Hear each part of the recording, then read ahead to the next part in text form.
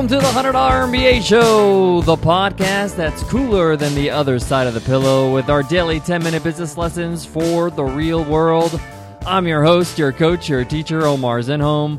I'm also the co-founder of the $100 MBA, a complete business training and community online. And of course, today's intro is my way of paying homage to Stuart Scott, the late Stuart Scott, one of the best sportscasters in the history of TV and radio. Somebody that I grew up watching on SportsCenter, a big influence on me growing up. Stuart Scott's legacy is absolutely something to look into. Guys, today we have a great lesson. In this episode, you will learn what to consider when selling physical products. If you have a business, a physical brick-and-mortar business, or an online business that delivers physical products, there are a few things you need to be aware of, a few things you need to look out for and consider. And I want to give you my personal advice. I've had a physical product business in the past. It was very successful. I'm going to share some of the insights that I learned from it, as well as some of the things I had challenges with, some of the things I learned the hard way. Let me get into it, so let's get down to business.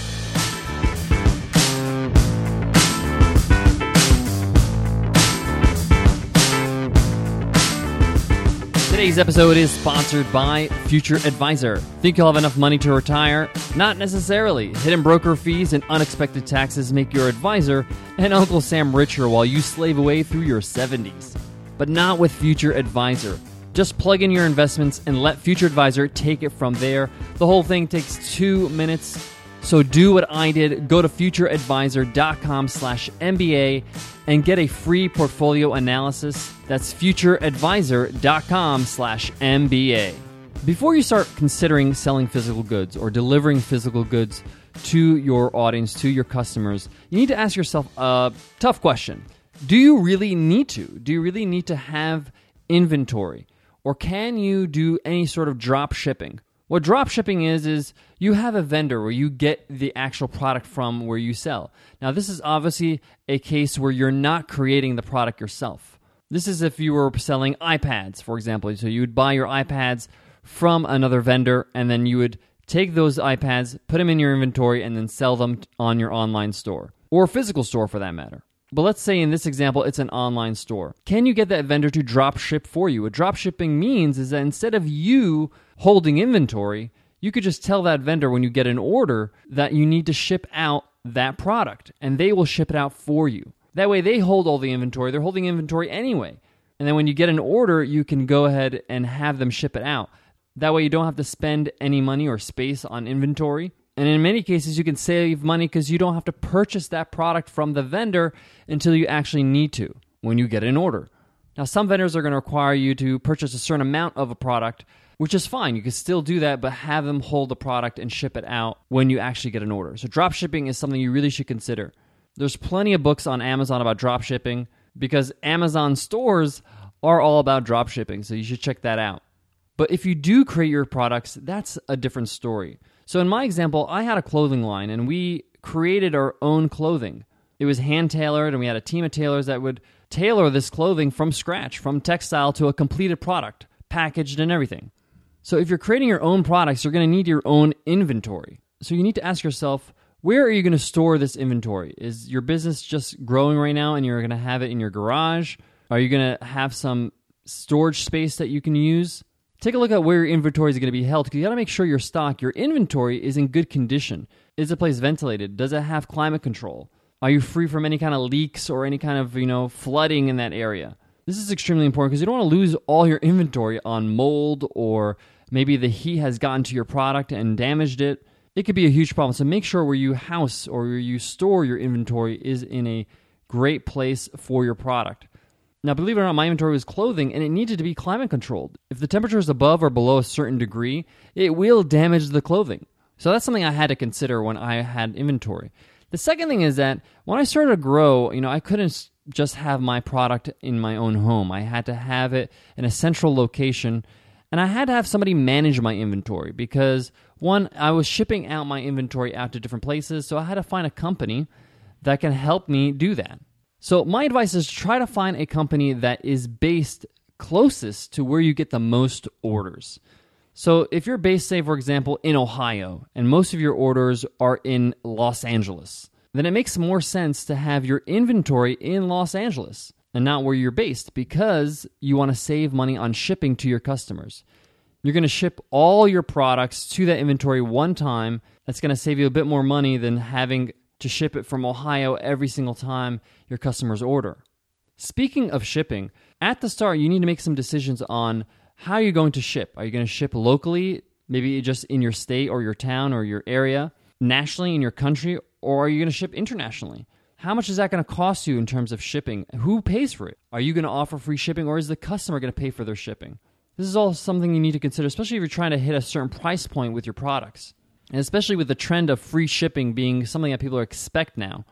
If you're in the U.S., there's 3 major shipping options. There's the U.S. Postal Service, there's UPS, and there's FedEx. They all have different pricing depending on how fast you ship. If you're promising 5-day or 2-day or overnight, you have to take a look at those options and see how you're going to charge for shipping. Are you going to charge a flat rate, or are you going to do it based on where they are, how far they are from your inventory? Guys, I got more on this topic. I got a whole lot more. And I got some really solid advice I want to give you when it comes to selling your physical products. But before that, let me give some love to today's sponsor, Future Advisor. Future Advisor is the best way to plan for your retirement. Their Nobel Prize-winning strategy and intuitive financial software ensures you get the most out of your investments, so you're able to retire sooner. They've been featured in Fortune, Wall Street Journal, and Fox News, and their software is so efficient, they'll show you where your current portfolio is lacking and how to fix it for free. Again, just plug in your investments and let Future Advisor take it from there. The whole thing takes 2 minutes. You can make the changes yourself, or if you'd like, Future Advisor will manage your portfolio for a fraction of what an advisor charges. When I started with Future Advisor, I just plugged in my investments, made sure I had a little room for growth, and it was super easy. I was done before I knew it, and I knew that my retirement planning was taken care of.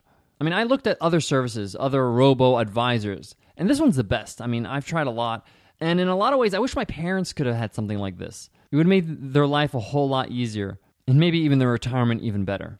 If you have any type of retirement account, do what I did. Go to futureadvisor.com/MBA and get this free portfolio analysis. Future Advisor, a report about your money, a plan for the future in under 2 minutes. And it's free. So go to futureadvisor.com/MBA. One of the best pieces of advice I can give you if you're selling physical products is to start with as few products as possible. Do not launch with 100 products. You may just need to launch with 1 or 2 great products.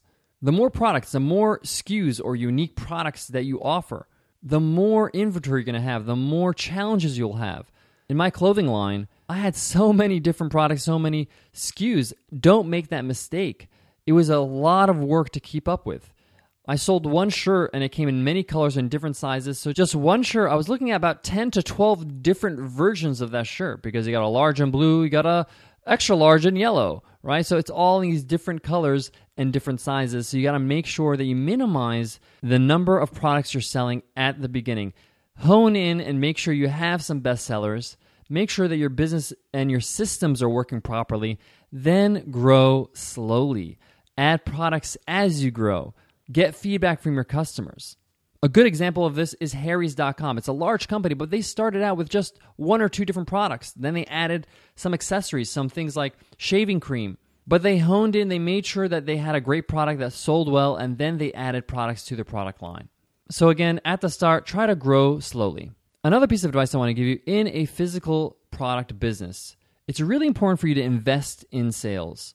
It might be a good idea to hire a salesperson that can help you get into large events so people can touch and feel and see your products. I say large events because it's really not worth your while when you go to these smaller events, local events, because it does cost a lot to set up a table and a booth, and sometimes you won't even break even. This is my experience. So go to a larger event where you can get access to thousands and thousands of people. You may want to consider wholesale, selling your products to vendors directly so they can sell it in their stores. I used to do this with my leftover inventory. Sometimes I had shirts that didn't sell because they were odd sizes, or there were different colors or something like that, and I would sell them by bulk to different vendors, and they just sold them in their stores. So these are some things you may want to consider. And lastly, I want to tell you that in business, sometimes you have to be very clinical and not emotional with your decisions. Sometimes we create these wonderful products and we fall in love with them. We say, no, this is my baby. I can't kill this for my product line. sometimes you have to. You have to do that so you can focus on the things that do work. So make sure you take a look at your business from an objective point of view. Try to remove that emotional attachment from the things you've created. It's hard, but you got to do it to see your business grow. All right, guys, that wraps up today's lesson. Guys, don't forget that on Saturday and Sunday, it's Q&A weekends where we answer your question right here on the show.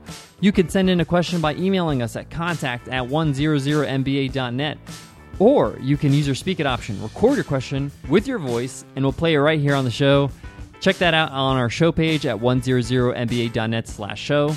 And if you want to be really fancy, you can tweet at me at BizRepublic, B-I-Z Republic.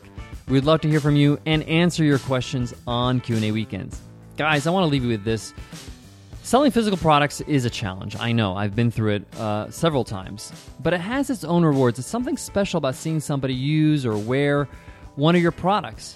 You feel like you're really a part of their life. And physical products have their own intrinsic value, which is special in its own way. And often people want to keep buying your products, and they may want to buy it for themselves or give it away as a gift.